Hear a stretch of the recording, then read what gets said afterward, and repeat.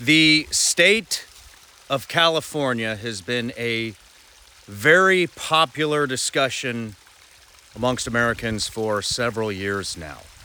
There is a mass exodus of people fleeing that state, literally hundreds and hundreds of thousands of people who are considering themselves political refugees are fleeing the state. My next guest actually ran for governor against the famous Gavin Newsom and lost, surprisingly. But we brought him in. We brought him in because we want to dive into just exactly what the heck is going on in that state. And so, ladies and gentlemen, if you get anything out of these podcasts, please head over to Apple Podcasts, head over to Spotify, leave us a review, subscribe to the YouTube channel, comment, give us a like. And ladies and gentlemen, without further ado, please welcome my next guest, Mr. Michael Shellenberger.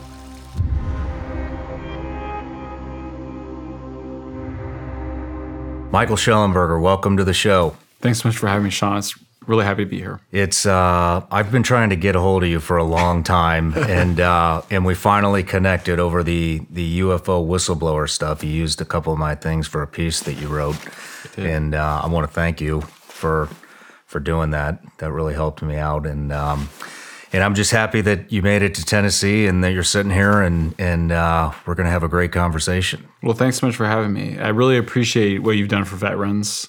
It's very moving. It's apparent your concern and your passion for that community, and I really appreciate that. Thank you. I've come to see the importance of that community more than ever, including on the UAP stuff, since so many people are coming from that community and taking risks to step forward. So yeah, appreciate you for that. I thank you. So we're here to talk all about California. So we're in Tennessee.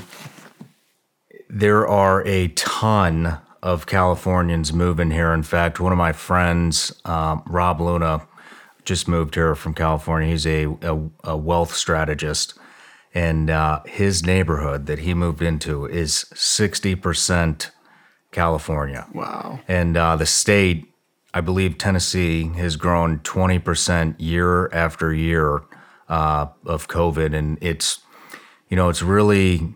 I mean, the growth, I guess a lot of people love the growth, but I think it's kind of destroying the state. It's just, Tennessee is a beautiful state, and it's turning into concrete. And it's creating a lot of issues where people can't afford to live here anymore, especially the ones that were born and raised here. And so anyways, with that being said, I would love to unpack what is going on in California all in one segment. I've never heard it all just condensed into one segment, and figure out why there are just droves of people leaving, and hopefully we can get to some, how do we fix this stuff? That sounds great. So just quick intro on you. Former public relations professional, topics of politics, environment, climate change, nuclear power, founder of the Breakthrough Institute, an environmental research center, Time Magazine Award for Hero of the Environment in 2008, author of Apocalypse Never and San Francisco, Green Book Award winner in 2008. You unpacked the Twitter files with Elon Musk. Your political affiliation was Democrat previous to 2022, and you switched to independent in 2022. You're based out of Berkeley, California. Am I missing anything? A little bit, but and you ran for governor. Yeah, you ran for governor, which is actually why I originally wanted to speak with you. And you ran against Gavin Newsom, and I'd love to talk about how that was too. Sure. In fact, maybe we could start right there. Why did you, is that the first time you've ever ran in politics? I ran in 2018 and the candidacy didn't go anywhere, but governor always felt like a job I should have. This sounds crazy, but I remember thinking about it for the first time. I was like, I could do that job, and I think I have a vision for the state. I love California. I mean, I moved to California right after college in 1993. And I'm just really passionate about it. I love the people. I love the geography. For me, it's sort of the best of America. It's also the worst of America. It's a state that, when you get there and people ask about you, it's not like, trying to always put you on some status hierarchy. Sometimes if you go on the East Coast, people will say, "Where'd you go to school?" And that's their way of figuring out if you're important or not. California people have always been more interested in like, who are you, man? What do you do? I sound like the Big Lebowski. There's a sense of, do your own thing, man. It's the home of the human potential movement, of what used to be called sort of peak psychology, positive psychology. What are you doing to make the most of your life? Your life is limited.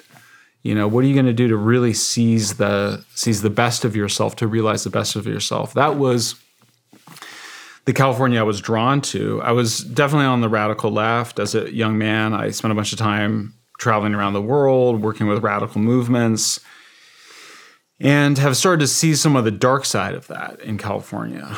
And in particular, the way it shows up most dramatically is what we call homelessness. Folks on the streets. I have 3 friends from high school growing up that became homeless addicts. 2 are dead. My aunt. Sorry to hear that. Yeah. My aunt had schizophrenia, so mental illness is something that I was familiar with. I understood addiction. And when you talk to people on the street, it's obviously not just because they couldn't make the rent. These are folks suffering overwhelmingly from untreated mental illness and or addiction. And to just see the devastation. We had a woman, Sean, had serious mental illness, maybe schizophrenia. Her legs, she was on the streets. Her legs were rotting. Man. They took her off the street. They amputated the bottom parts of her legs. And then can you guess what they did after that? Put her back on the street. Put her back on the street.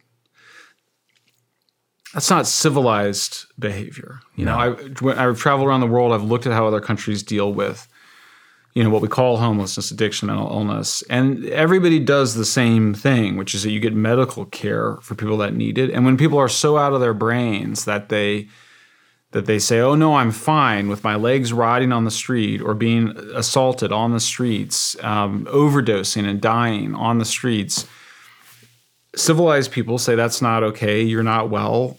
Part of your illness is that you think you're okay. You're obviously not. And we get them care. And you get them rehabilitation for drugs, psychiatric care if you're mentally ill. We don't do that. And I wanted to understand why that was. That's why I wrote San Francisco. I couldn't understand. We say we're so compassionate. We think we're more compassionate than other people in other states. But this is cruelty. One time I was an early morning, a dawn cleanup with a cleanup crew in San Francisco to clean up after the open air drug scenes and the partying and all the stuff that goes on at night. In the morning, we discovered there was 3 men lying in the street. They had created police barricades around themselves. They had, feces, needles, old food, clothing all around them. They were lying on the heat vents. And the outreach worker I was with said, "Come on, you guys got to get up. Let's go. You got to get up." And one of the men said, "I can't because my back is broken." He's a broken back and he's lying in the middle of the street. Someone from the city drove by and they said, "What's going on?" We said, "This gentleman has a broken back." And they're like, "Oh, well, we'll do something." Well, 1 week later, he was still there in the street. If I was listening to somebody describing what I'm describing, I wouldn't believe it, or you shouldn't believe it. But now people know I needed to document all of it. We've now shot a lot of videos showing this, but it's absolutely horrific. And I just couldn't figure out what was going on. Like, why were we not providing people with the care they need? You have footage of all this? We have a lot of video footage. When the book came out, I was criticized. The New York Times, of course, they didn't like my book. Mm-hmm. And they claimed I had not interviewed any homeless people, which was hilarious. Are you serious? They resorted to lies about the book. And so I couldn't figure out, I didn't want to have an argument about how many people I interviewed. So I just said, look, I'm just going to go back to the streets, interview people on video. And I interviewed a lot of people. A lot of the videos went viral. I had, people were very honest. I mean, and a lot of people are lonely on the street and they want to share their stories. But I started interviewing people and they were coming to me, these are people living on the streets because of their addiction. And they were telling me, they were like, the situation is out of control. Somebody needs to do something. They said they pay you to be homeless in San Francisco. And that's something I had documented already. They give cash, $650 a month in cash to people if they're homeless, including if they're coming from out of state. And then they can usually get a couple $100 in food stamps that they then trade, some discount on the dollar in Chinatown, and they can maintain their drug habit. There's actually not as much panhandling anymore because it's so easy to get cash to buy your drugs, $20 to $40 a day, and you can usually get enough meth and fentanyl to smoke all day. So this has all been well documented. It's sparked a huge backlash. I work with mothers who have kids on the street that they want to see the police arrest and required to get rehab because they're so trapped in their addiction, or their mental illness, like the woman with the legs or the guy with the broken back. They're trapped by their own psychiatric disorders, which we understand very well. We've been studying addiction for over 150 years. We know that people in addiction, they require an intervention, treatment, and then recovery, which is a lifelong process. This is not rocket science. This is not super complicated. We know how to deal with these problems. And so the question for me was, why don't we? Like, why is it that we're not doing why are we not willing to intervene and take care of the folks who obviously need it? So is that why you decided to run for governor, was kind of a humanitarian role to aid in the homelessness? Yeah, after I finished writing the book in early 2021, a number of the mothers who are trying to get their kids off the streets, I worked with them to create a movement called California Peace Coalition. Peace in the streets comes from peace in the body and the mind, and then some of the mothers started something called Mothers Against Drug Addictions and Deaths. A beautiful group of people, very brave. These are mothers who are suffering every day, worrying about their kids dying on the streets. They can't get their kids off the street because the laws are against them. They said, they asked me at an event in San Francisco, would you consider running? And I had thought that there would be somebody else, like a professional politician, who was going to do it, but nobody wanted to step forward. So I was happy to do it. It was a position, like I had said, I was always like, I think I know how to do that job. And we didn't make it past the primary, unfortunately. But I think we elevated the issue a bit. The governor's starting to do some stuff, but basically the situation is as bad as it's always been, if not worse. Man, it seems to be getting worse. I mean, there's a long list of things that I want to talk to you about that are going on in California, but I believe it's this year already 343,000 people have already left the state. How many people, do you have a gauge on how many people have been leaving year after year? And when did this start? I don't have the exact numbers on me, but the population has declined. We actually lost a congressional seat because our population declined and other states grew faster. This is a huge change. I mean, California was, it's still at 39 million. It's just hovering at 39 million. Everybody thought we were going to 50 million. Even just 10, 20 years ago, there was a lot of optimism. I mean, California was the state of optimism. I mean, it was sort of the most American of the American states. It was the frontier. Mm-hmm. And it's just gotten so bad. I mean, we spend, a lot of us spend 10% of our income on state taxes on top of the federal taxes. And I'm happy to pay my taxes if it's going to helping people, but it's actually enabling addiction in this kind of victimhood ideology, this idea that if you're suffering from addiction, or if you're a racial minority, or if you have a disability or a mental illness, that you're a victim. This is the message. And you will always be a victim. And for victims, only things should be given and nothing required. Well, that's a disaster for people that need to recover from their addiction. They need to be told that they have the potential to be heroes, that everybody faces adversity. Yes, we should help each other. Yes, we should provide people with the rehab they need. But ultimately, it depends on people to to make that choice and be able to lift themselves out of it. I want to tell you about this business venture I've been on for about the past 7-8 months, and it's finally come to fruition. I've been hell-bent on finding the cleanest functional mushroom supplement on the planet, and that all kind of stemmed from this psychedelic treatment I did. Came out of it, got a ton of benefits, haven't had a drop of alcohol in almost 2 years. I'm more in the moment with my family. And that led me down researching the benefits of just everyday functional mushrooms. And I started taking some supplements. I found some coffee replacements. I even repped a brand. And, you know, it got to the point where I just wanted the finest ingredients available, no matter where they come from. And it got to this point where I was just going to start my own brand. And so we started going to trade shows and looking for the finest ingredients. And in doing that, I ran into this guy, maybe you've heard of him. His name's Laird Hamilton and his wife, Gabby Reese. And they have an entire line of supplements with all the finest ingredients. And we got to talking. Turns out they have the perfect functional mushroom supplement. It's actually called Performance Mushrooms. And this has everything. It's USDA organic. It's got chaga, cordyceps, lion's mane, maitake. This stuff is amazing for energy balance, for cognition. Look, just being honest, see a lot of people taking care of their bodies. I do not see a lot of people taking care of their brain. This is the product, guys. And so we got to talking, and our values seemed very aligned. We're both into the functional mushrooms, and after a lot of back and forth, I am now a shareholder in the company. I have a small amount of ownership, and I'm just really proud to be repping and be a part of the company that's making the best functional mushroom supplement on the planet. You can get this stuff at lairdsuperfoods.com.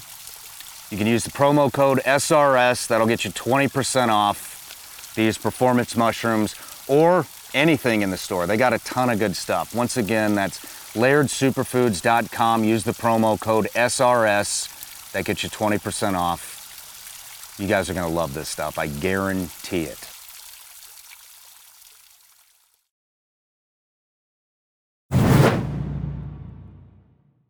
Thank you for listening to The Sean Ryan Show. If you haven't already, please take a minute, head over to iTunes, and leave The Sean Ryan Show a review.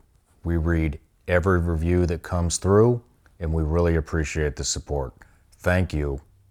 Let's get back to the show. Why do you think homelessness is so... Why do you think that's such a problem in California? I mean, it's a problem throughout the entire U.S., but it seems, I mean, I haven't been to California in quite some time. In 2001, I was there for the military, going through buds, and then I hadn't gone back until last year, and I flew in. I kind of mentioned, did a psychedelic experience in Mexico, and I flew into San Diego. But seeing how much homelessness is just right outside of downtown, I couldn't. I've never seen anything like that, and I've been to some poor parts of the world. I mean, I've been to Yemen. Yemen is the poorest country in the Middle East. I've been to Afghanistan. I mean, I've never seen tents anywhere just lined up of what appeared to me to be just people doing drugs in their tents and That's right. And I mean, what percentage of the state is homeless? It's a great question. It's around 100,000. 100,000 homeless? Yeah, around 100,000. And it's not a consequence of poverty. It's a consequence of addiction, and untreated mental illness to some extent. But the basic picture is you get addicted to hard drugs, you stop working, you overstay your welcome with friends and family, you lie, steal, and cheat. The family's then confronted with, what do I do? Do I Do I continue to enable the addiction, or do I evict them? You evict them and then they go live on the streets. These are open-air drug scene. That's the right word for it. Homeless encampment is a euphemism. These are very, very sick people. I mean, methamphetamine, I mean, meth is worse than speed, is worse than cocaine. Fentanyl is worse than heroin, worse than alcohol. And then they're combining them, and they're very cheap. They're synthetic. They're made in labs. They're very addictive. Fentanyl is a wonderful thing if you're going to have back surgery or if you're going to give birth to a child and you need that immediate relief, short-term relief. But boy, for addicts, it's absolutely the worst. And so you get a lot of death, a lot of overdose. It's it's fundamentally a medical mistreatment that leaves people on the streets. It's not we need more housing. The rents are definitely too high, but it's not like people can't afford the rent and they go live on the street. It's They get addicted and their lives fall apart and then they go on the street. When did you see this really start to take off? I first visited California when I was 15, so that must have been 1986, around there. And we saw mentally ill people on the streets. The first wave of homelessness in the 80s was a combination of releasing people out of mental hospitals without proper care in the community, combined with the crack epidemic. And it was usually crack and alcohol, a combination of those two drugs. And that was the first homeless epidemic. And I would see people on the streets of San Francisco, and my parents were psychologists, so they were able to explain these are folks with mental illness. And then you have the question of, like, why are they all on the streets? Why are they not getting care in hospitals or in group homes was the idea. But we didn't have the laws in place to require people to stay in their homes. And so they would go out onto the streets. And California is a more extreme version of other parts of the country. And I should say, it's not the only thing going on. I mean, the more temperate weather means you can sleep outdoors all year round. So in Boston and New York and colder places, people come inside. But we don't see this in places like Florida or warmer states. And so it can't just be the weather. Some of it is I mentioned the Big Lebowski, the Big Lebowski culture. Mm-hmm. It's kind of take it easy, man. You might remember, it's like, Hey, you like to drink White Russians and rosé. They like to smoke meth and fentanyl. It's a kind of relativism. It's stuff I love about California taken to an extreme. It's a very libertarian culture. Like, you should do your own thing. But when that leads to addiction or untreated mental illness, then you sort of get these really destructive and self-destructive behaviors right there in your backyard. But I think the most important thing, the thing that's really driving it in terms of what the politicians think and the activist nonprofit groups and the people providing the services, is victimhood ideology. Mm-hmm. And victimhood ideology is this idea that you can divide the whole world into victims and oppressors, that if you're a victim, you're always a victim. Nothing you can really do about it. All you can do is kind of ameliorate. You can get a little bit of help, but you can't become a hero. I talk about the process of recovery for recovering addicts or alcoholics or the typical recovery. It's a heroic process because you are suffering. You are in a bad way, and you overcome it, not by yourself. You have a sponsor. You go to AA or 12-step or whatever. You go through rehab. But ultimately, the idea is everybody has the potential to become free and to become in control of their lives. And this is a very empowering, it was a very liberal idea in as recently as the 1960s with the human potential movement. It was the best of the liberal positive psychology movement. It's 12-step, it's human potential. That's been taken over by a much more radical, very radical left wing, very extreme, and very, think of Misery with Kathy Bates in it, mm-hmm.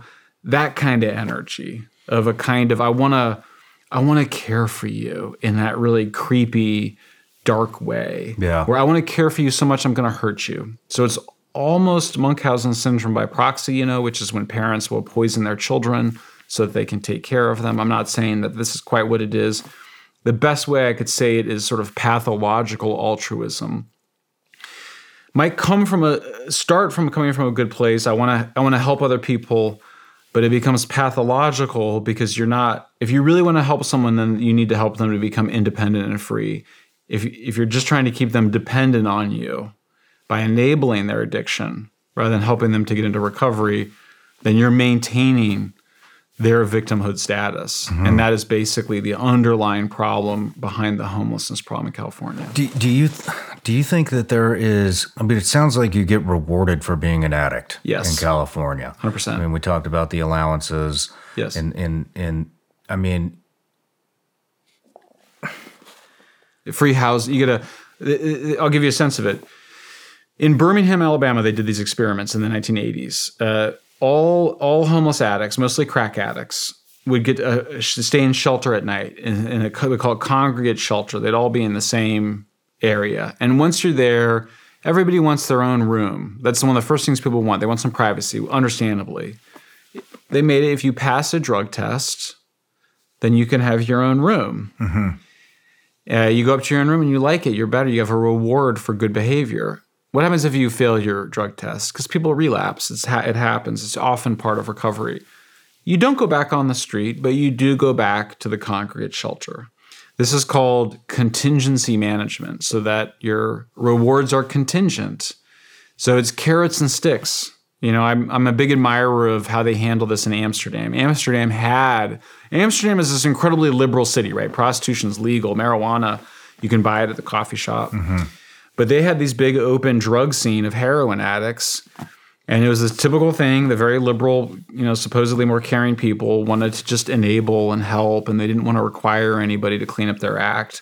Finally, they said, it's got to be carrots and sticks. You got to have rewards for doing the right thing and consequences for doing the wrong thing. Because if you don't have consequences for bad behavior, then you're going to do more bad behavior. Mm-hmm. So you're a dad and I'm a dad. And anybody that has kids know that if you don't have any consequences for bad behaviors, you don't have to spank your kids. You don't have to, it doesn't have to be always super harsh, but there has to be some consequence for engaging in self-destructive or destructive actions, and then some reward when you're doing things on your path to recovery. And that's how you sort of get people up towards recovery. And you have some one step back and 2 steps forward, but it's pretty simple. But we just took away all the sticks in California. It's all just carrots. And if it's just carrots, then they're actually not carrots. People start to feel entitled. I'm an addict. I'm on the street. I'm homeless. Give me an apartment. Well, no, you should have to earn your apartment if you're going to get an apartment. Do you think that there is some type of an agenda behind they're incentivizing people to use? Yes. Is there an agenda behind that?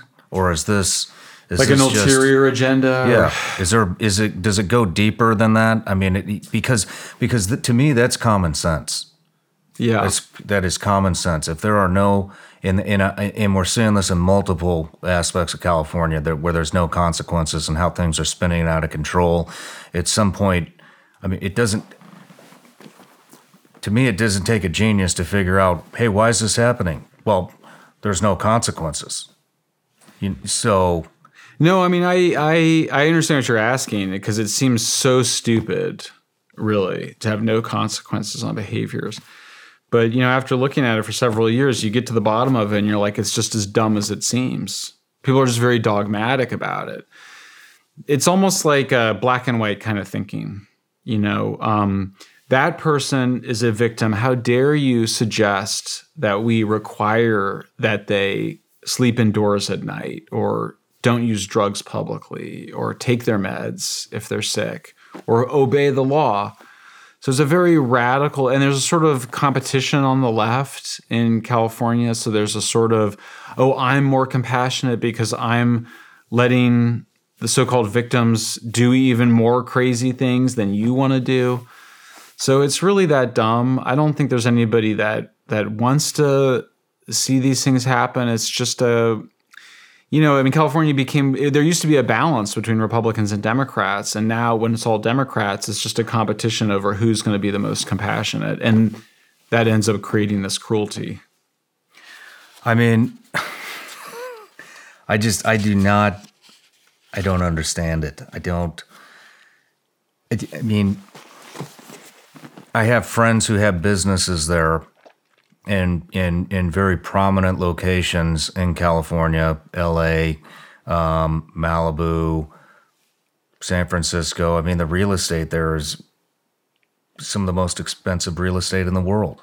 And some of these guys have businesses in these locations in well-to-do areas and you get people defecating right in front of their business. Yeah. Peeing, pooping in the street, camping out, right? I mean, what does the majority of the people in California think about this situation? Oh, we're fed up. I mean, people are leaving. It's also important to remember that there's a lot of us that live. It's very hilly. There's a lot of hills in San Francisco Bay Area and also in LA, so you can get away from it. You own a home up in the hills, and it's very beautiful. Like I own a home in the Berkeley Hills, and I can see the Golden Gate Bridge, and there's not people outside my home doing that, so we can get away from it. And when you talk to people, and I'll be like, it's friends, like they ask, "What are you working on?" I tell them about this, and they go, "Oh yeah, that's why I don't go downtown." So there's the people downtown that are affected by it. Everyone's got a Black Lives Matter sign in front of their yard up in the Berkeley Hills. They think they're being compassionate by defunding the police, or by removing criminal prosecution for theft under $1,000, under $950. They think they are, but in fact, they're defunding the police in neighborhoods that are high crime and that need more police. I discovered in the research, but liberals love to look up to Europe as a model of progressivism. Well, they have 20 to 30% more police officers per capita than we have in the United States. Do they really? They believe in the police in Europe, and they don't allow people to use heroin or smoke fentanyl or defecate in public in Amsterdam. You don't see that. I mean, it's so bad there. I mean, I just read, I think it was a couple weeks ago, maybe a month ago, a little kid, he's playing on the playground, slides down the slide, hits a fentanyl needle, dead, done. And I mean, it's just, how can you, when you hear stories like that can't be the only time that's happened. Oh no, there's a baby that OD'd on fentanyl. It was revived in one of the richest neighborhoods in San Francisco.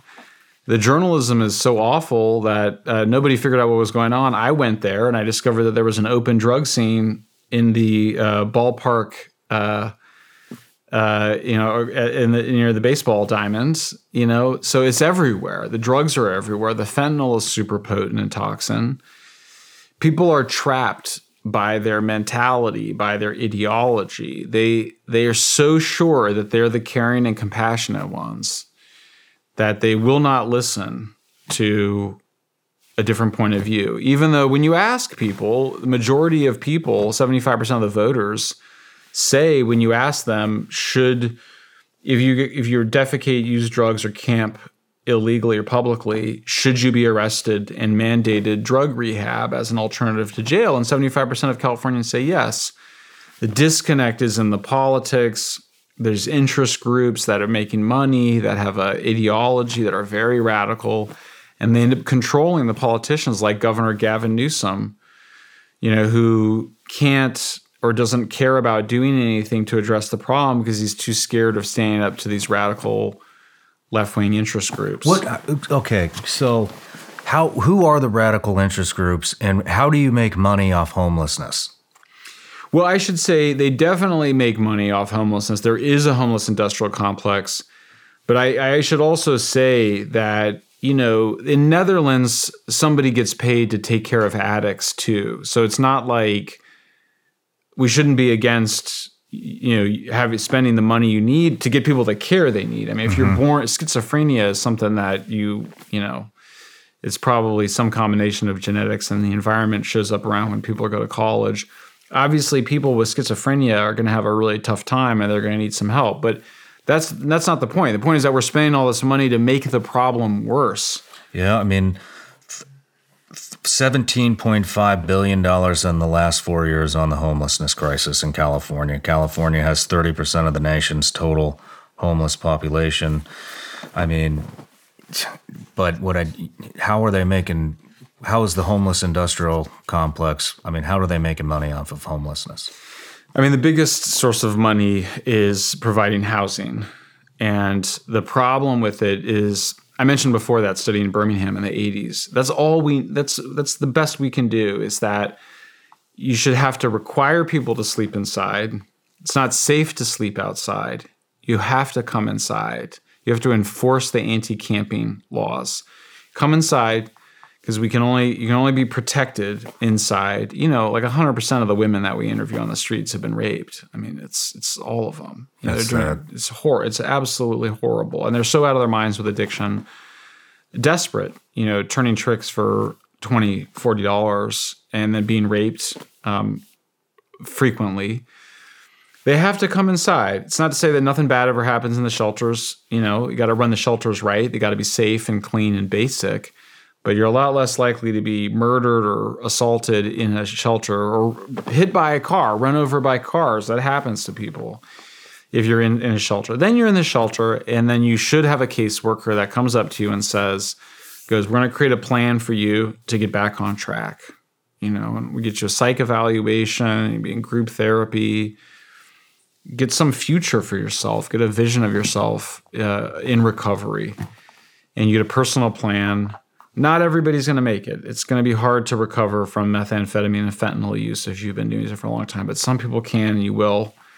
This is what they've done in every civilized country in the world. It's basically, there's cultural variations between Portugal and the Netherlands and Japan and Korea, but there's a right and a wrong way to deal with addiction and mental illness, and we're doing it the absolute wrong way. We're enabling addiction and self-destructive behaviors rather than supporting, pro-social, pro-human methods of recovery. What would you, if you had won the governor race, what would have been the first thing you would have done to combat the homelessness issue? I would use the executive powers that the governor of California has, which are very significant powers. The governor is a very powerful person in California. And there's certain things you obviously want to try to get the legislature on board and align and do them all. But I believe that had I been elected, I would have had the mandate of the people to take immediate action to save lives. So, I mean, we're somewhere around 30 to 60 drug overdose deaths a month in San Francisco alone. Every single one of those deaths is preventable. There's no reason anybody should be dying of drug overdoses on the streets. So the first thing is you make everybody come inside. So you would take the time you need to create shelters, basic, clean, congregate shelters, safe shelters. People have to come inside. You can't sleep outside. It's not safe outside. Maybe you give people a warning for a night or two, but then they got to come inside. Once they're inside, then you can offer them treatment.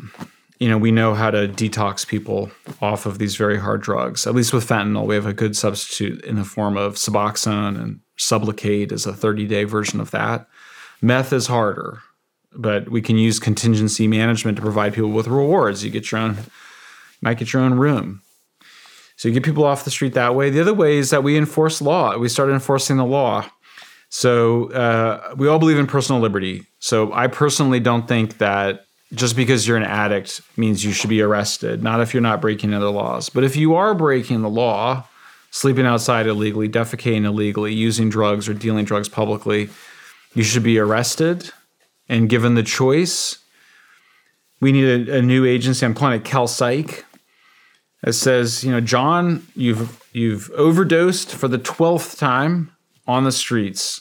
You're camping here illegally. You've got drugs and clearly stolen, bicycles usually. I'm either going to arrest Officer Garcia here is going to arrest you, and you can kick in jail, and it'll be horrible. But you're welcome to do that because we have the ability to arrest you for the crimes that we suspect you have committed. Or we can get you in rehab. We get you on a Suboxone taper starting right now, and you will transition off of the fentanyl and we'll get you into a rehab clinic. You can go right now on the way to the clinic, and it'll be 90 days, but it'll extend to 6 months or a year if that's what you need. You'll be in a rehab facility. You'll meet with a psychology professional. You'll be in group therapy, and we're going to get your life back on track, reintegrate you to family and friends, get your life back on track. Those are your choices. But it's not a choice to remain on the street anymore. We've revived you 12 times from your overdoses. Taxpayers don't want to do that anymore. Taxpayers want to save your life, but we've saved your life 12 times. It's time to go in. And the neighbors here don't want you sleeping in front of their house and screaming and defecating and using drugs in front of their apartment anymore. And these are powers that I believe the governor currently has. There's some laws that are going to have to be changed.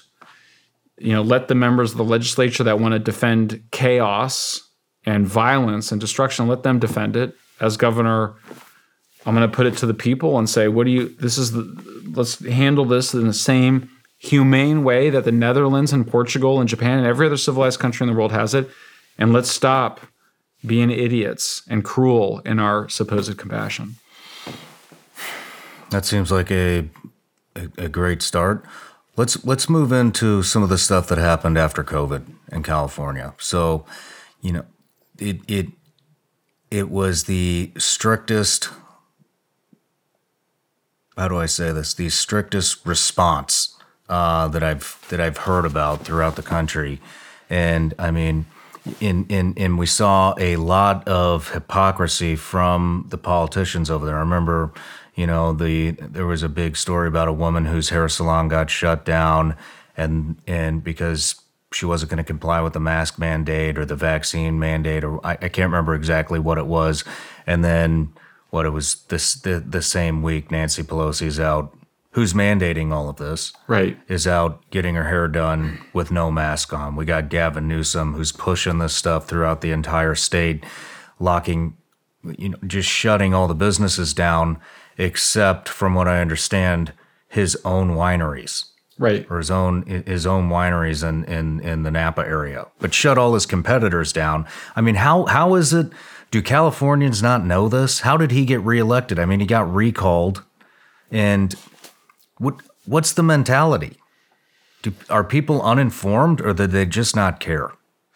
Well, I think we all care about it. The politicians know that there's nowhere quite like California, and that those of us that have stuck around in California, it's because we're like in a bad relationship. It's we know it's not good for us, but we're so in love with the state, and we don't want to move, and we might have golden handcuffs because, like, where else can we get a house like our house in California? And so we get mistreated, we get overtaxed, Our tax money it's corrupt. I mean, there's no other word for it. It's wasted. It's making the problem worse. I mean, I actually had a moral dilemma about this. I know that our taxes are paying to enable addiction and death on the streets. I don't want I feel guilty about it, but then what do I do? I just leave the state? I don't know if that helps things either. I want to save the state. So, yeah, I think it's a mix. People. There's some percentage of people, the hardcore left. Maybe 20 to 30% of the voters who are just really dogmatic and they don't want to hear a different point of view. I think there's 30 to 40% that really want change and vote for change every time, and then the rest are up for grabs. And they, I think people put their property values first, sadly, over what kind of happens downtown. The schools are awful. I mean, we kept the schools closed during COVID, and the consequences were catastrophic for young people. I mean, they're now very behind. Continuing chronic absences. It was an abuse of power during COVID. It wasn't in the interests of the kids. It was an abuse of power by the teachers' unions to keep the schools closed. And the teachers' unions are such heavy campaign contributors to Governor Gavin Newsom. They just wanted to stay home. I mean, it's pretty cynical, actually. They needed to get back into the classroom. The kids need that social life. the risks to the kids, the risks to most teachers was very low. Whereas those kids weren't learning on Zoom. My daughter was at home. They can't learn on Zoom. You got to be in the classroom. Plus, so much of school is learning how to be social. It's learning how to get around and to interact with people. And you need to see people's faces. You need this. There's no substitute for this. So it's pretty selfish people, to be perfectly honest, putting themselves ahead of vulnerable people. And so people should be suspicious when you hear the politicians talking about how much they care about the vulnerable. They're protecting the vulnerable. Is that really what's going on? Or are they taking advantage of the vulnerable? I see the border crisis. When I see the border crisis, I see a very similar dynamic as we see with the homeless situation, where it's really desperate, vulnerable people who have been allowed to be in that situation because of supposedly compassionate policies that underneath them have a real selfishness.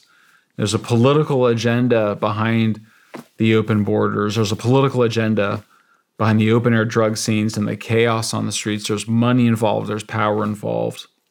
And all of the language is used to justify what I think is at bottom a kind of cruelty.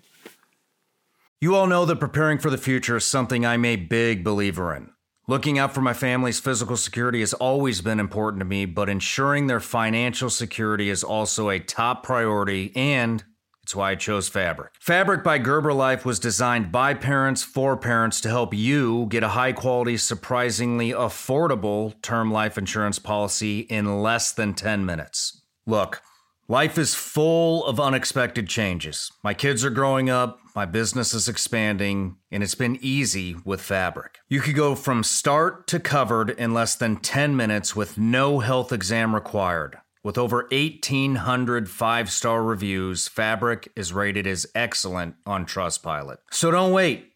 Make this your top priority too, and join the thousands of parents who trust Fabric to protect their family. Apply today in just minutes at meetfabric.com/Sean. That's meetfabric.com/Sean. meetfabric.com/Sean. Policies issued by Western Southern Life Assurance Company, not available in certain states. Prices subject to underwriting and health questions. Here's the situation.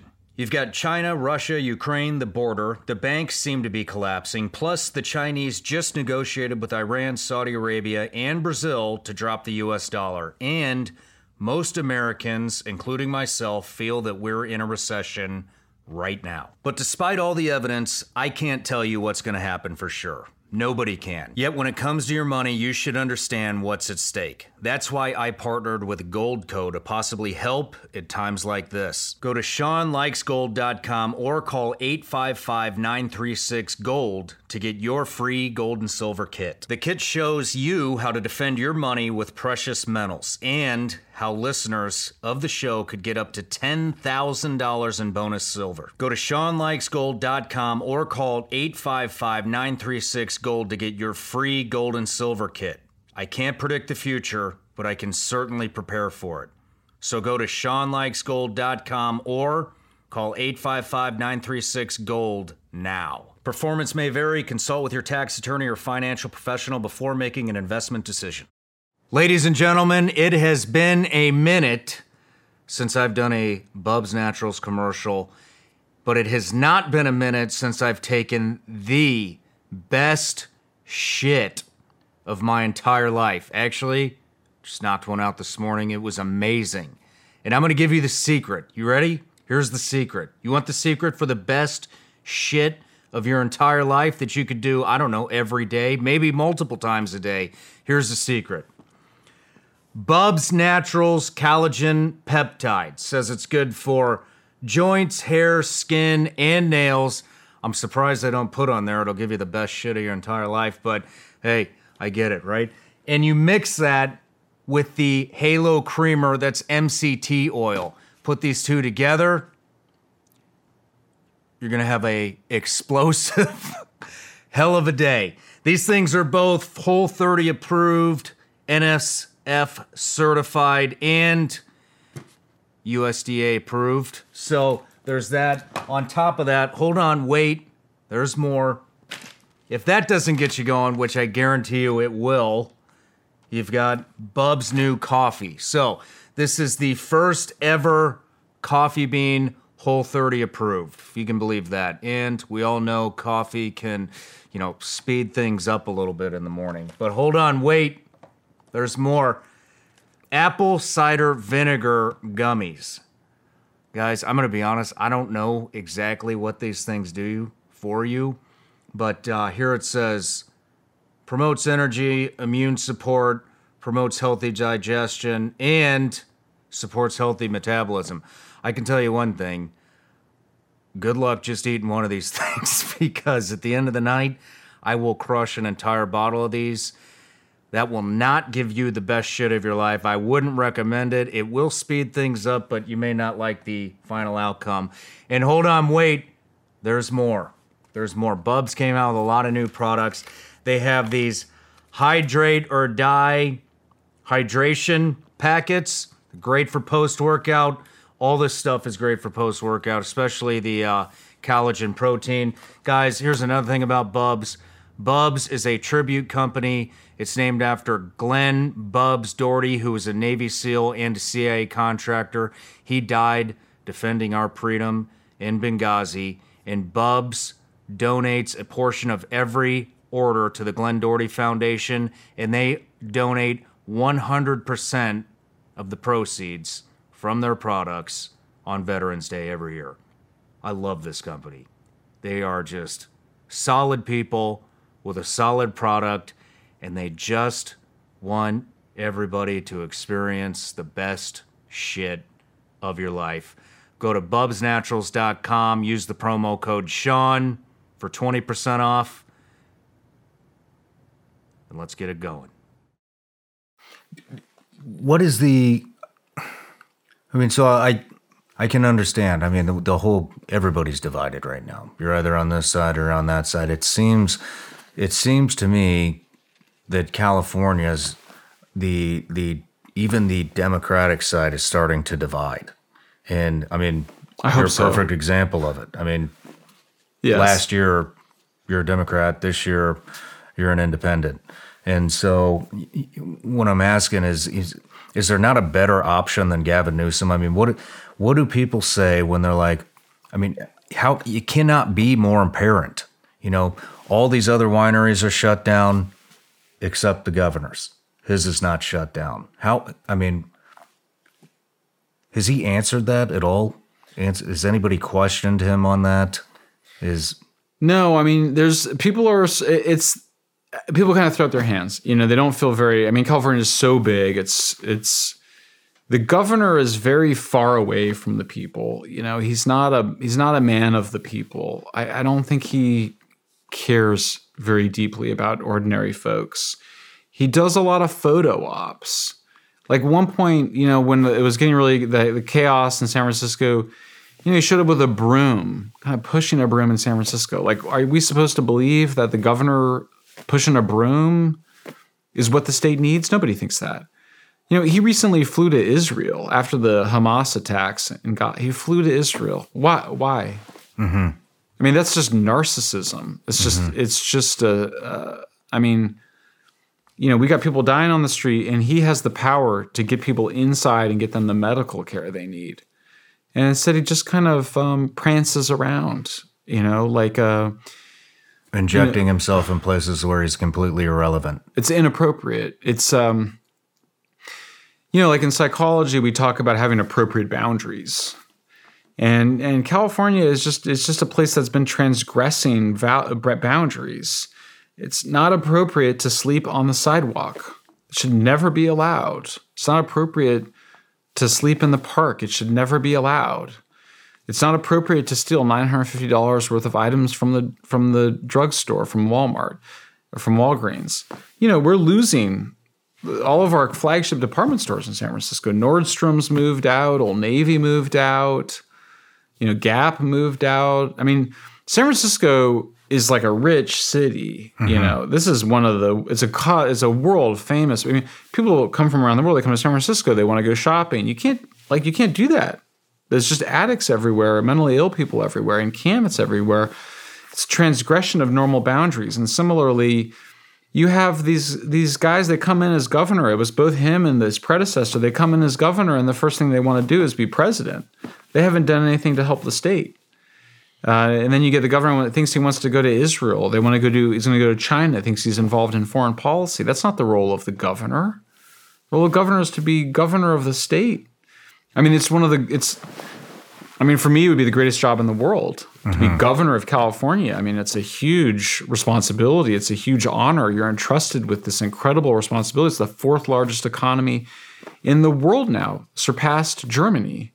Here you have this incredible honor, and it's not good enough, for Gavin Newsom. He's got to go and pretend like he's president of the United States, even though he's done nothing for the state. He's made it much worse.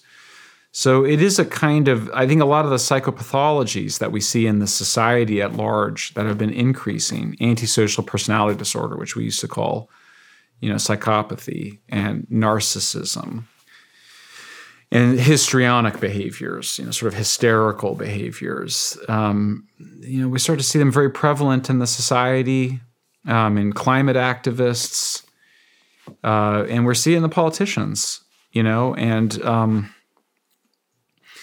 so it's there's a kind of a sickness. I mean, people, as you might imagine, you call your book San Francisco, and some people get their backs up. I'll bet.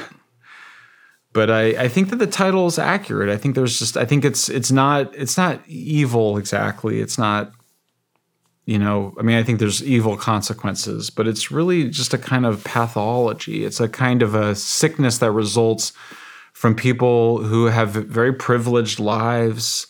Like a lot of these are the behaviors that you would see among like the kids of rich people, like the coddled, spoiled behaviors. I mean, the governor's behaviors are the behaviors of sort of a spoiled child, of someone who had no consequences for their behaviors. And so we sort of starting to see that in the I've been writing about it because I work on climate change a lot. You sort of see climate activists doing things like throwing tomato soup at a Van Gogh painting.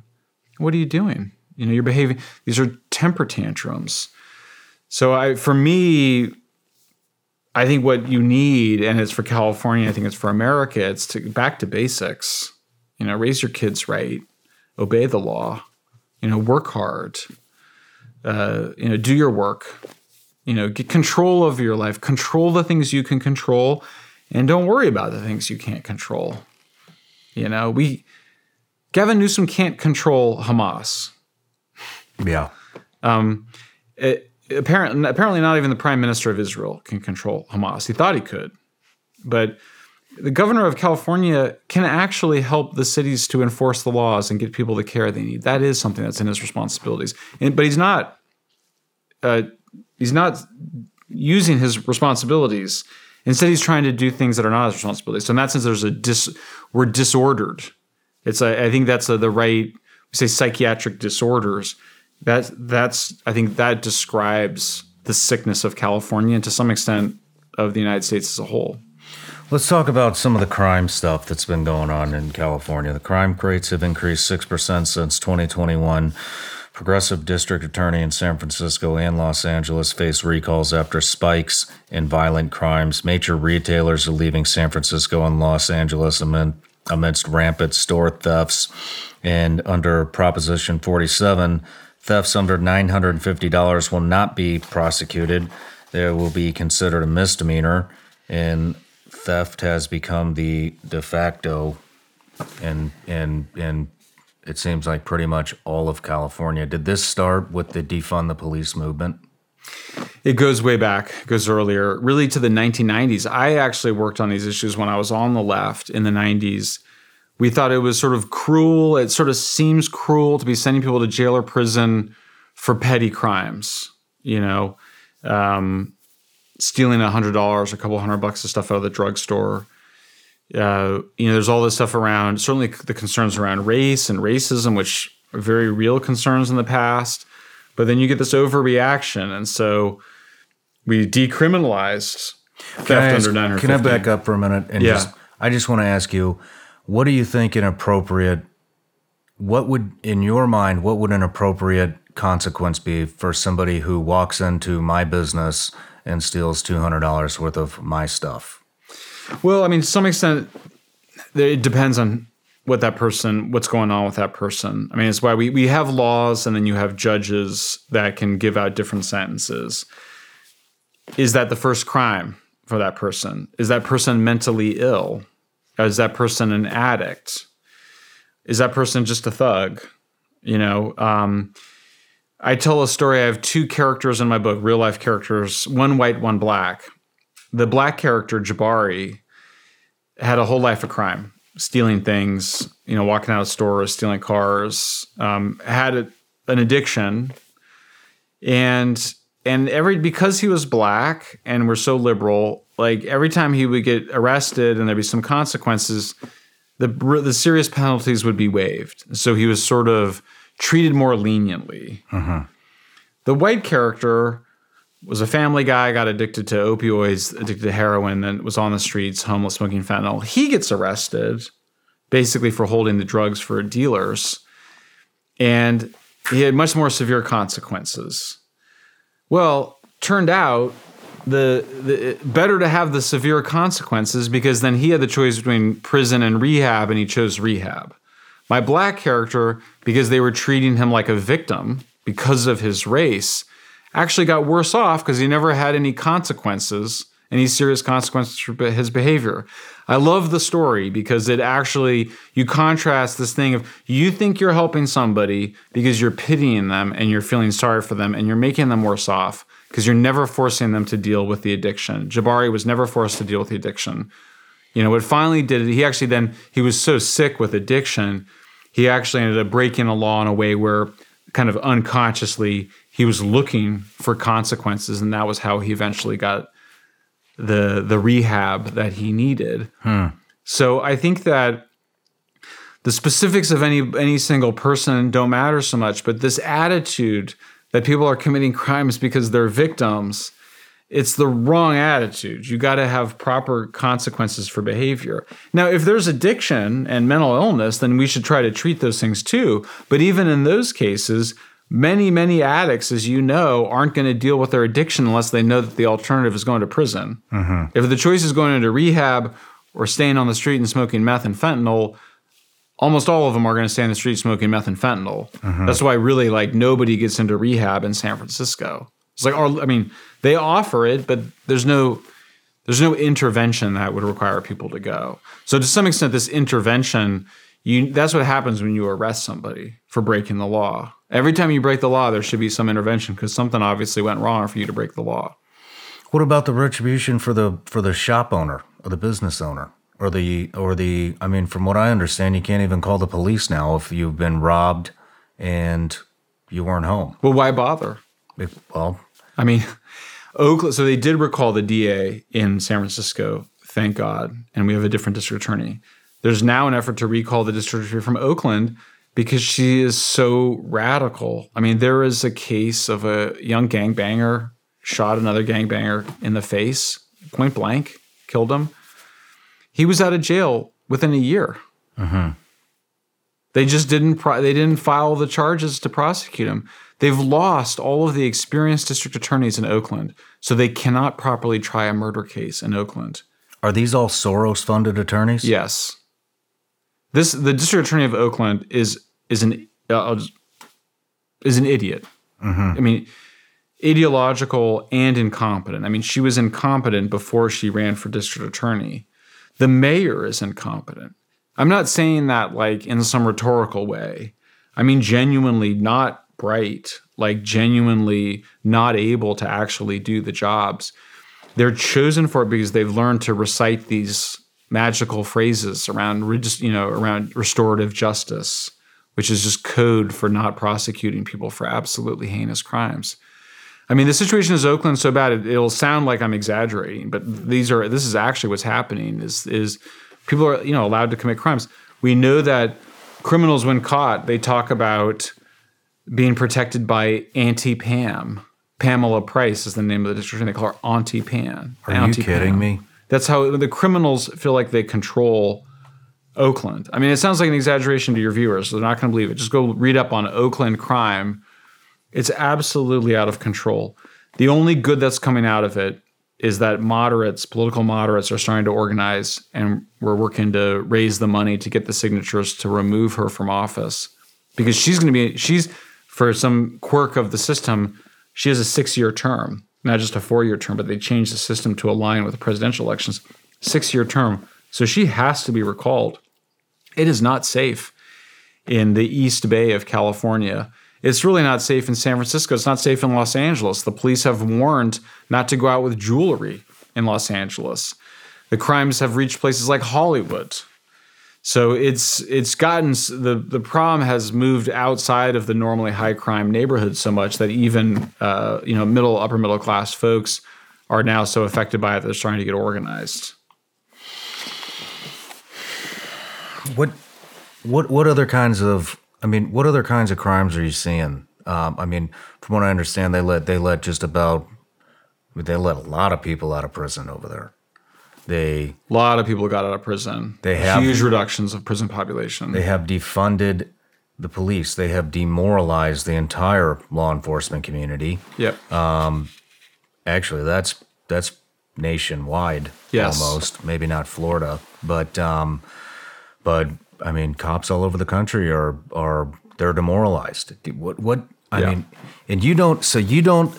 Understandably so. I feel like there's a deeper agenda. I don't know what it is. Honestly, I think the defund the police movement was they wanted to completely gut the old mindset and demoralize them, force them out with the forced vaccines, with the just demoralizing them, prosecuting them for doing their jobs, not allowing them to do their jobs, and you can see the recruiting videos both in law enforcement and in the military. They've gone woke. Nobody joins the military law enforcement for a woke agenda. There is a demographic that serves this country and that protects our country and goes into law enforcement, and it is not people that are interested in woke agendas. That's right. And so it does not work. It's obvious it does not work at this point, yet we still keep going this direction. Yeah. So, do you feel like there's a deeper agenda to this? I do, except for I think it's a spiritual agenda, ideological and religious agenda. Really? How so? Look, what we're talking about here is the end of civilization. Mm-hmm. Civilization depends on law and order, cheap energy, meritocracy. If you don't have those, and those are all three things that the radical woke left are undermining. You could even add, border control, but you could put that under law and order. If you don't have law and order, you don't have a society, you don't have a civilization. So you see what's been attacked are all three of those things. They're making energy expensive. They're attacking law and order, and they're attacking meritocracy. They're trying to make it so that it's unequal justice, different laws for different races. So I think it's I would just say, if in a word, I'd call it nihilism. I was working on my third book. I decided not to do it. I'm working on doing it as journalism, basically. But nihilism, it results from when people stop having traditional religion, they stop believing in God, they stop believing that their lives are special, that humans are special. It's very much just a negation of civilization. That's what nihilism means, just the negativism, just against it. On the left, there used to be a more utopian, positive view, and I'm not defending it. I'm just saying it used to be socialism. It used to be revolution. At best, it would get somebody like Nelson Mandela or Martin Luther King. It was a very different story. It was a story of heroic overcoming. "We shall overcome" was the most important song of the civil rights movement. You get since then, it's just darkness. It's just the world is coming to an end from climate change. It's the police are all murderers, and they're bad.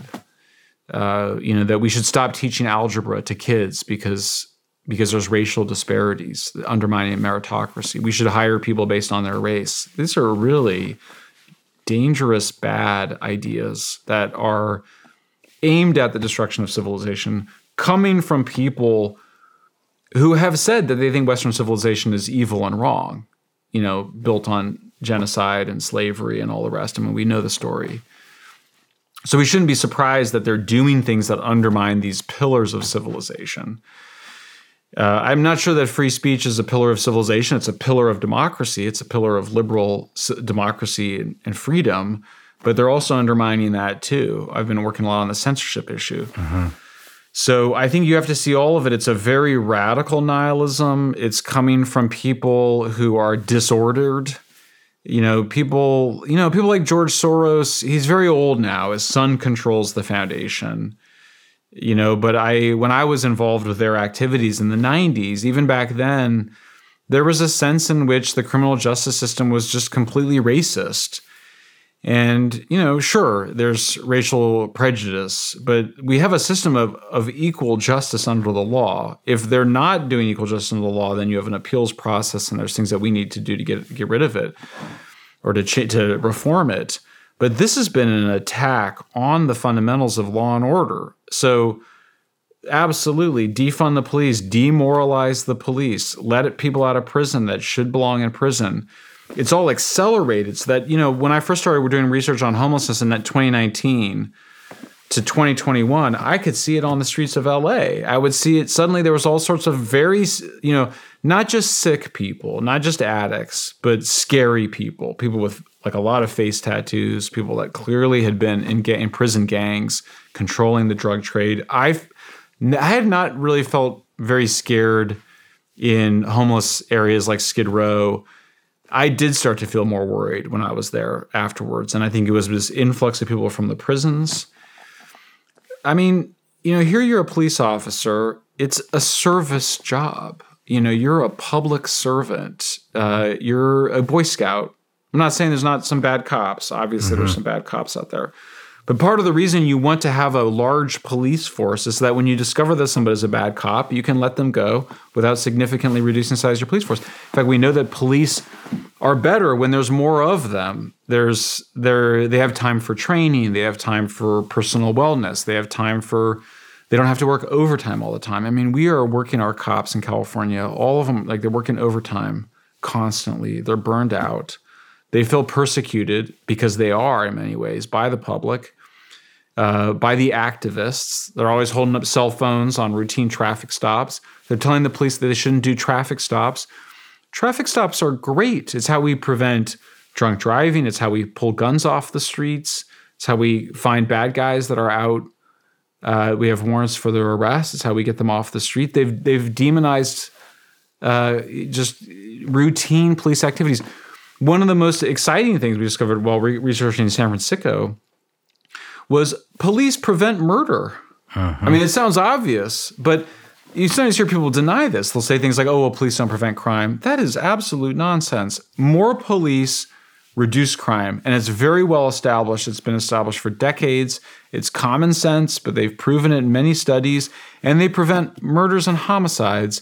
And the best cops, they get out of their cars. They walk around the neighborhoods. They know who the young men are that they expect the violence from. They have a relationship with them. They look them in the eye. They say, "Hey, how are you doing, Jimmy?" How they go see their mother. They go in the home. They have a coffee with the grandma or the mom or the aunties. They have a relationship with the kids. They see them, and they get in the heads of the young men who could end up committing a homicide that Friday night or that Saturday night. What you saw after Black Lives Matter and defund the police is the police would stay in their cars. They would not walk around. They were scared to walk around. They'd been demonized by the society, demoralized. And so you get a spike in homicides and murders and other crimes. So for me, I get very emotional about it because I think that police are these guys that are vast majority of them trying to do the right thing, want to do the right thing. They want to prevent violence. They're not bullies. Again, there's some bad eggs. We can deal with those guys. But the mistreatment of police officers, it's an injustice that occurred, and we haven't recovered from it. I mean, we're 540 police officers short in San Francisco, hundreds of police officers short in Oakland, hundreds of police officers short in Los Angeles. And you're right. I mean, these things are true across the United States. They just happen to be worse in California. Is anybody signing up? Is there any It's recruitment? tiny numbers in the cadets and in the academy. There's just tiny numbers. So it's actually it looks like it's going to get much, much worse before it gets better. I think we owe the police an apology. I think so too. And a proper apology, like an easy apology is not really a true apology. People that are quick to just be like, oh, I'm sorry or whatever. It doesn't mean anything. We need a proper apology for the police. We need to, and it starts with the mayor. It starts with the governor of California, the mayor of San Francisco. They need to apologize. We need some sort of public ceremony. We need some reconciliation and we need to ask the police for their forgiveness because they were done wrong. I interviewed police that during the Black Lives Matter protests, they had feces thrown on them, bags of urine thrown on them. They didn't deserve that. These are police officers who are pretty sophisticated people. They're aware of the mental illness problems. They're aware of addiction. They've learned how to use restraints, physical restraints in ways that are much more compassionate. They try to, they've reduced how much they chase people, but then it's gone so far in the other direction now they can't use the right holds on people to protect themselves. They're scared of being victims of lawsuits. So we need to apologize to the police and clean up the broken spiritual, psychological, social relationship between the society and the police. Then we need to go and change the laws to give the police the powers they need to do their jobs and prevent crime, homicide and murder at the top of it, but all of them. I think you're right. I think it's going to get a lot worse. The police officers that I know in California, all of them, the only reason they're still there is they're only a few years from retirement. Yeah. So you have I don't want to say elderly, but you have a veteran law enforcement community who's not doing anything because they're just going to ride it out. In 5 years, when these guys are all retired and nobody's signing up, you guys aren't going to have a law enforcement community. No. There will be nothing. Well, we need to do something. Look, these guys, because we did have a very generous retirement package for police. I think it's still in place, and Highway Patrol and others. Some of these guys can retire at like 55. But the truth of the matter is, at least for me, I'm 52. You only figure out what you're doing when you're like in your 50s, your 40s and 50s. So I would want to, if I were governor, I would want to arrange something where we would ask officers to please stick around for a little bit longer. These officers in their 50s can be quite brilliant. Even in their 60s, you don't necessarily have to be on patrol, but I would say, what can we do to keep you around on the force, even if it's 20, 30 hours a week? I love working. I think a lot of great cops love working. Let's see what we can do to keep them around for a little bit longer until we can replenish our cadet academies. So you would incentivize them? Something. You got to do something. You got to keep people there. If we need, it's not, California, it's not a problem of money in California. We have that's the tech industry. You have Hollywood, you have farming, you have all these industries, but the tech industry, it's the biggest industry in the world. And now we're having a new boom on AI. So rich people like to live in California. And we pay ridiculous sums of money in taxes. It's not a problem of money. We have a public safety problem. We have a addiction and mental health emergency.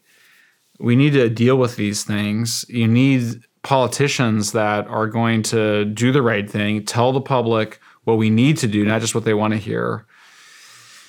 How often are these, I see all this footage of these mobs of people raiding Nordstrom's, raiding Walmart, Target, whatever, the Gucci store.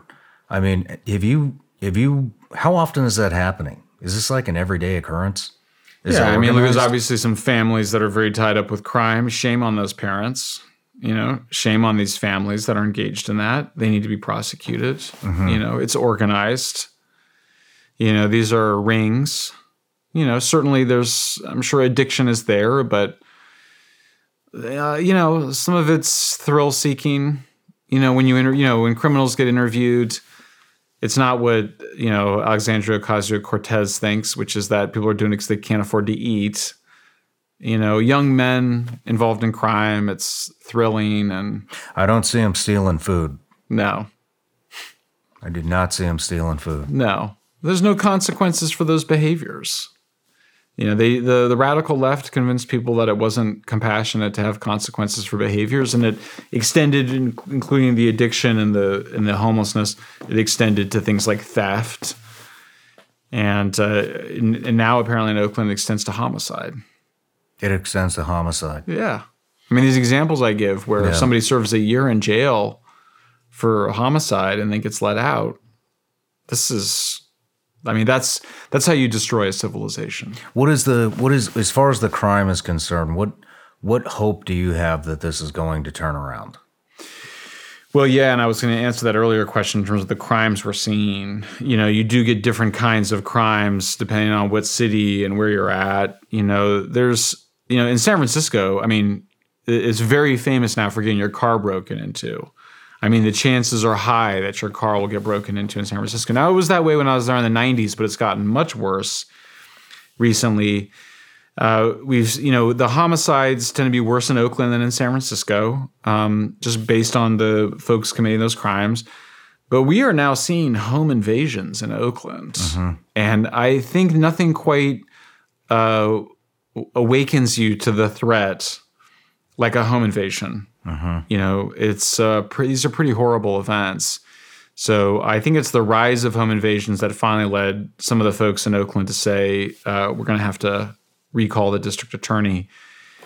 There's a short-term and a long-term thing. I mean, the short-term thing is we need to raise, somewhere around, $3 to $7 million in Oakland to get the signatures to recall the district attorney. I think that's going to happen. I mean, there's enough affluent folks that will help to make that happen in Oakland. They need to step up. Medium, long term, we have to have a pro-human vision. So I was mentioning before the nihilism, which is really a kind of anti-humanism. We see it on all of those attacks on civilization are anti-human attacks. It's inhumane, the treatment of the mentally ill and the addicts on the streets. It's inhumane, the treatment of the police. It's inhumane what's happening on the border. This racial, this everything is race, this whole obsession with race, it's dehumanizing. We're human beings. We're not our race. We're not reducible to the color of our skin. We need to get back to Martin Luther King's original I Have a Dream vision of. And I'm not going to say color blindness because I think it's very hard to be colorblind. I don't think it's necessary. But we need to get back to a place of loving all people for who they are on the inside and not on the outside. And we need abundant energy and food. We need to have prosperity so people have a better future. I mean, most people maybe want to they don't have big needs. They would like to have a house with a yard and a barbecue and somewhere to raise their kids safely and a good school for their kids. I would say this is a pro-human agenda. People are so obsessed with left and right, and those terms don't make a lot of sense anymore. We've seen Republicans move in different directions. They become a little bit more opposed to military interventions. Liberals a little bit more in support of military interventions. We've seen Republicans shift on things like Social Security and Medicare.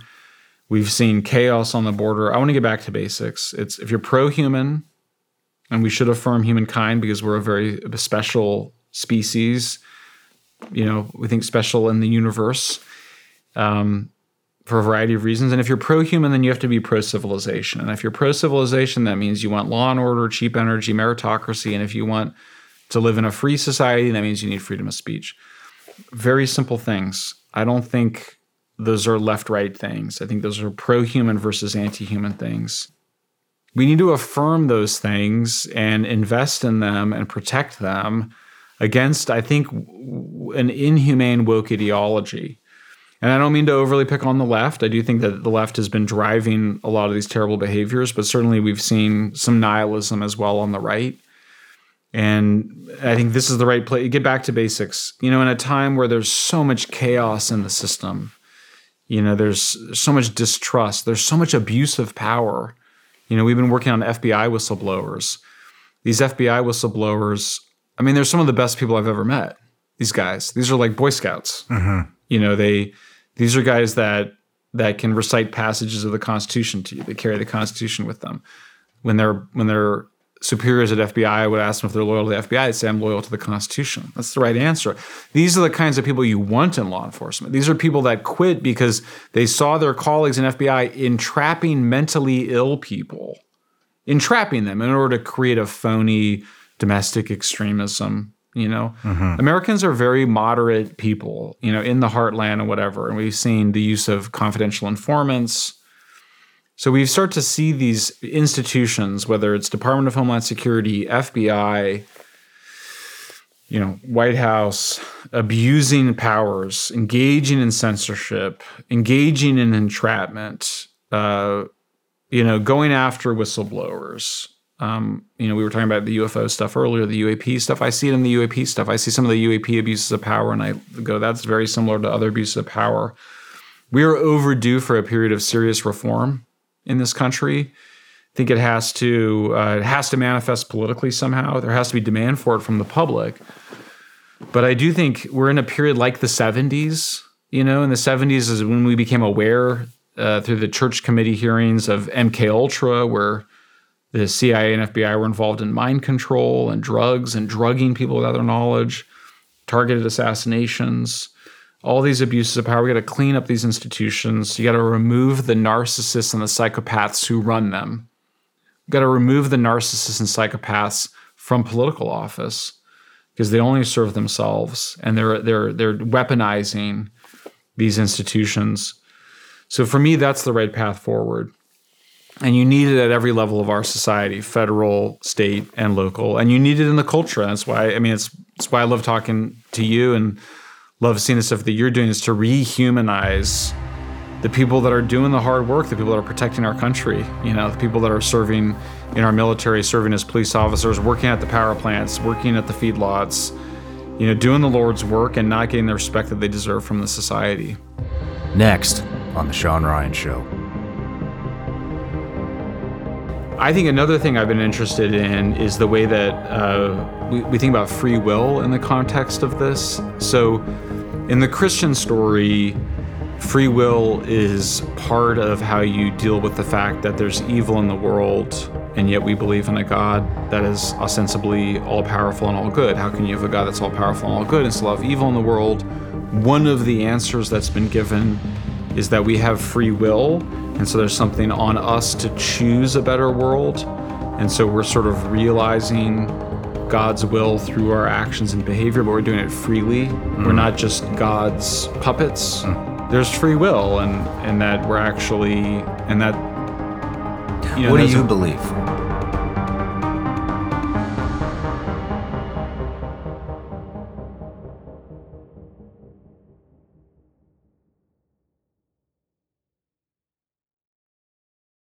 The Bigger Pockets portfolio of podcasts are worthy of your investment. We're having a real conversation as real estate investors. New episodes available every day. It's important to buy where it makes money and not necessarily where you want to travel to. Bigger Pockets, On the Market, Rookie Real Estate, or Money Podcast. The purpose of flipping is to create more cash so then you can reinvest into other types of properties. The Bigger Pockets Podcast, on YouTube or wherever you listen.